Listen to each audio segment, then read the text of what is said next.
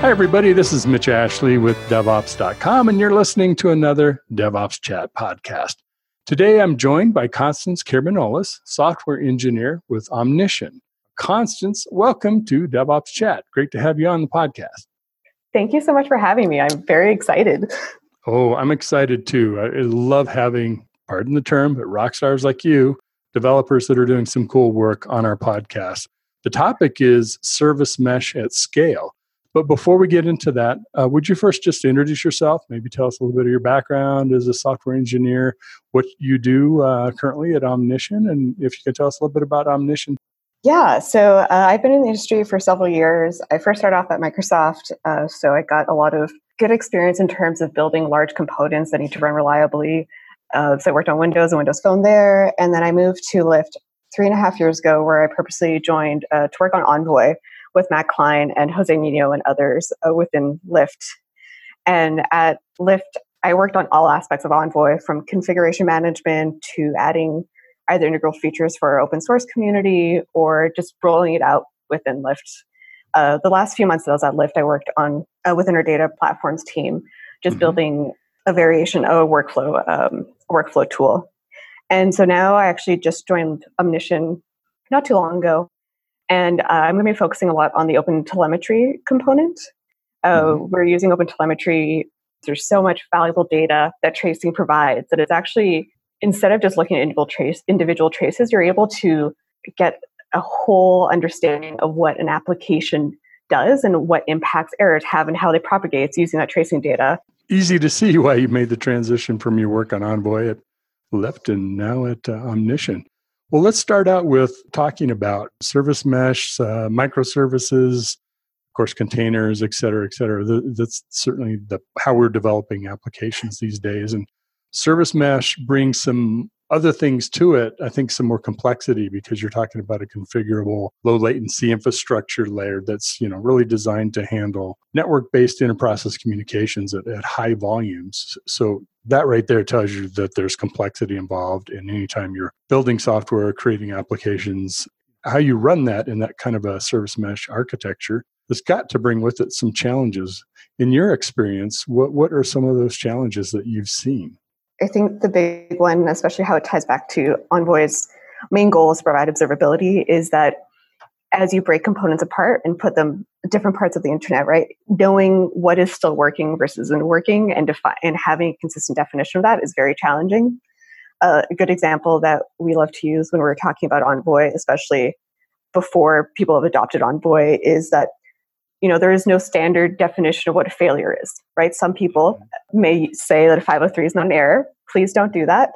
But, I'll avoid that on this podcast. Thank you.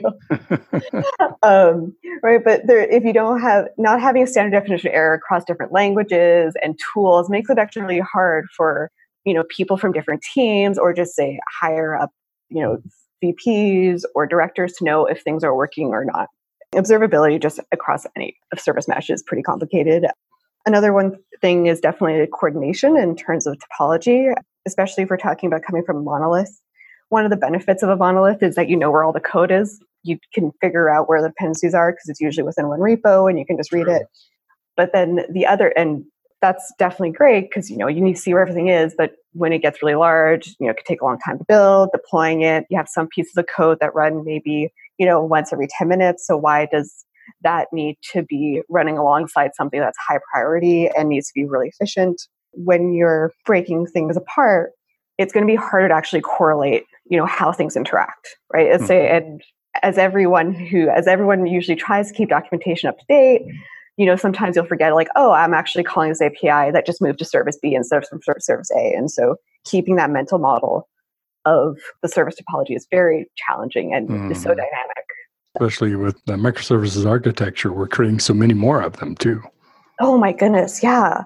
Right, especially it could be, say, one person's start of day where hey, just create a new service and deploy it and let it invoke a very low priority API call, right? You can be depending on how many people you hire, totally example, blowing up the number of services very quickly. And I would say probably third challenge of microservices. One is then actually operation, is that from an operation point of view, how do you remediate things when things go wrong? Mm-hmm. Right? Because unfortunately, things will go wrong. And usually the goal of any application is to stay up as long as possible and to serve customers, whatever your definition of customers are. And how do you build tools to handle things when things do go wrong? And how do you maybe standardize that? So that way you don't have to train the company's engineers in 10 different tools to say, handle a certain error case or, 3 different error cases and standardizing that. Very interesting. I mean, sounds compelling to me why you might pursue a path of using a tool like Envoy. Well, tell us a little bit about how did you end up using Envoy? I joined Lyft to work on Envoy because I had actually met Matt almost a year before I ended up joining Lyft, but he was talking to me about how, when we were talking about it, it's just, there is a need for Lyft to scale, because especially one of the big problems that was experienced is that we were not getting really good observability on our ELBs. And so sometimes we could see things, we know that, say, I was trying to request a ride, but when we look at our metrics, we wouldn't be able to see things failing. And so that definitely clearly led to an issue that we need to solve, that our observability along just our regular request path need to be improved. Okay. And so when Matt and that's just one example, Matt definitely talks more about the motivation of why Lyft built Envoy, I think in one of his earlier talks. Yeah, it was definitely, and also just, it was an area I've always loved, infrastructure and backend. And so being able to build something that the entire company is reliant on, right? Lyft being able to scale is a roadblocker to us being successful. And so Envoy allowed us to scale because we could add 10 or 100 services instantly and not have to worry about service discovery. And so just being a part of something so critical and the opportunity to just learn so much. And I'm going to say, I was intimidated by the project. And so I love the idea of joining a project where I'm going to mentally get my ass kicked in terms of I have no idea what this is. I have swimming in the deep end with sharks, and I can't wait to see if I can learn how to swim and see how great of how this shapes me as a developer. Yeah. You are a courageous person. Not everybody's willing to expose themselves that way to that much risk. So congratulations. It's great. Fantastic. I mean, more of us should do that. Well, you gave a talk just recently, I think it was December of 18, KubeCon, talking about reducing the mean time to detection, specifically with Envoy for Service Mesh. Say a little bit about that. Yeah. So a lot of the talks, so I'm going to say we as a community, there's a wonderful community of either contributors and maintainers and also just people who've written blogs around Envoy. A large of the community has talked about either Envoy's features and how it's helped them, from maybe more of a technological point of view of how it's helped them to scale and become reliable and just debug issues. But it was definitely one thing that we've even experienced internally is how do we translate that so the rest of the developers, and by say the rest of the developers, application developers, not the DevOps or infrastructure engineers who are either enabling Envoy and tweaking it, how do the rest of the application developers use Envoy to their benefit day to day? And so I was trying to make a talk that would show how I use Envoy at Lyft to identify where issues are coming from and build that up to be more digestible to everyone else. Also trying to highlight that I know that with the amount of work that I've done on Envoy, I have built my own blind spots about things that I've forgotten were critical. And so I was using an example that I had a very loose definition of HTTP status codes before I joined Lyft. And, I'm sure there's so many application developers who don't have that, who don't have a solid idea of what those mean. And so I would have to give presentations on what these meant or what these status codes meant and how they relate to Envoy, just so that way everyone would have the same set of tools going forward to better debug issues when they happen. So yeah, I was trying to make that digestible as a presentation. Interesting. Yeah, I heard the talk went over very well. I'm sure you had a lot of people come up to you after with some good questions or wanting more information. Yeah. So that's cool. It's a great way to share. I mean, when you and others contribute back to the community, not just code or other things, but also talks. And people get to see real applications of Envoy and other technologies. Anything that you've kind of walked away with in terms of learning since giving that talk about either reducing mean time to detection or implementing Envoy for service meshes? I think some of the bigger learnings is that, or maybe the learnings that resonated more with me, is that these type of talks need to happen more, especially like with an Envoy and, giving like, say, like an intro debugging talk or even making like interactive. Mm-hmm. So like, say if we're able to set up a test environment where we had Envoy set like a mini microservice environment, and then you can do like test requests and see how they failed, and have to give people a hands-on safe way to learn how Envoy worked, that'd be really great, because you can see everything on a slide, you can listen to it, and it can resonate, but applying that to day-to-day is a little hard without there either being someone to bounce ideas off of. Envoy as a project itself has been really, really successful, and there's been amazing contributions and hearing. And we've got to, like, I was very lucky to work with a lot of really smart people from Google and like all these different companies. I'm just mentioning Google because those are the people I worked with most closely, but all these really, really smart people. And so I got to learn from them indirectly, or directly, I should say. But it's also at conferences, people would come up to us and then say like, oh, I was trying to do this with Envoy. And you're like, oh, I never thought of that. And EnvoyCon, there was just like 30-minute talks of like people would come up with like, oh, well, we're trying to do this one case here. And so we built our own filter and we did that thing that way. And you're like, whoa, that is really cool. Like just seeing how other people think of a problem differently really can highlight, either gaps in our own knowledge or like, oh, maybe we should try their approach. Mm-hmm. And so I think maybe that's the most valuable thing about conferences. Maybe, I get to share with people, but hearing what other people have thought about this topic really teaches me a lot about different ways to solve a problem. It really is. A talk really is almost like initiating the two-way conversation. It gets to happen. That's what kind of seeds it with lots of good information for people to come up and talk with you after. So that's awesome. Oh, yeah. Actually, that's a really good way of saying it. Yeah. Yeah. Well, what advice would you have for anyone who is maybe not experienced in using Envoy if they're just approaching it? How would you suggest that they get started, and maybe are there some early lessons learned that you could share with them about how to more effectively use it? Usually when these type of questions come up, I always ask people, what problem are they trying to solve? At least like one common question that was at KubeCon, and since this is the context of KubeCon, is should I migrate to Kubernetes first or Envoy? And I always reply back with like, well, what is your most pressing problem? Are you having issues with network observability or standardization, like standardization of error cases, or is it that, your current deployment pipeline isn't working as expected? And so say they want to focus more on the Envoy part, then it's like finding out more about their topology. And so the Envoy configs, anyone who's definitely worked with Envoy and is listening to this will probably giggle at this. The Envoy configs are definitely overwhelming, especially for those who aren't initiated into it.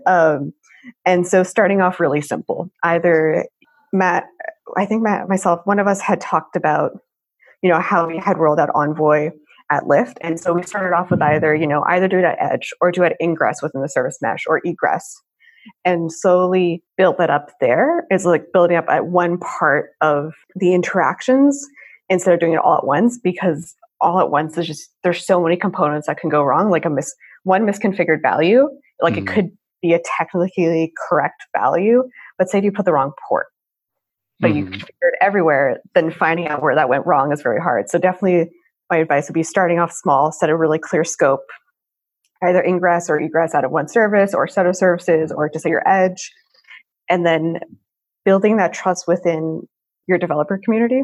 So once you have that, definitely start educating the rest of the developers who are using it, saying, hey, like, this is how the errors look like, and this is what that means, and helping them see that value. Because once also developers see the value, it definitely simplified, or at least from what I've seen, it simplified their lives, because they no longer have to spend time, okay, like I know this one error is failing, but like either which service is causing it, or do I know if it's a network issue, or is it, bad application code? With Lyft, Envoy was able to very much isolate it to like, oh, service B is having a bad day, and we can see if it's having any other impact anywhere else, but at least we know where to focus on service B. And if there are any like questions, the Slack community, the Slack channel for Envoy is very responsive. If you do run into issues, like always ask questions there or post an issue on GitHub, and people do make a really concerted effort to reply as quickly as possible. Like I would say, the That's community, fantastic. I really respect them and love them, and I do miss working with them on a more daily basis. Can you maybe translate or transition into a little bit of what you've been doing at Omnition? What kind of work are you doing now? I'm actually going to relate a little bit back to my KubeCon talk. Part of my KubeCon talk, right, was talking about how I have this one issue. I know it's hitting I get like, say, if I'm going to use an example, I think what the example I used in the talk was I can't see photos. And so I know it hits on the edge and it goes from service A to service B to service C. What allowed me to do that with Envoy is that Envoy has very clear metrics of your upstream and downstream colors. And to avoid defining that within here, because some people have different definitions, pretty much Envoy tells you what services you're dependent on. And so without having those metrics of knowing what your services are dependent on, sometimes it is hard to track down what piece of code is causing an issue. So one way actually people do that is actually with traces, right? If you trace, say, I know that this request is failing, I could look for this trace and then see that it's going from service A to service B to service C, which is really valuable.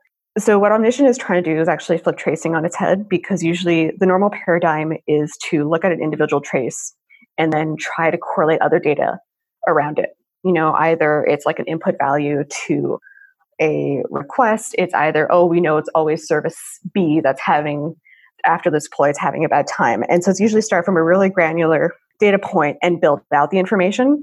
We take all the trace data and you're able to see that everything went from service A, some things go to B, things go to C, D. Mm-hmm. And then so if something's going wrong, there'll be a red line and you'll say like, I know that service B is causing these errors. Let me look more into it.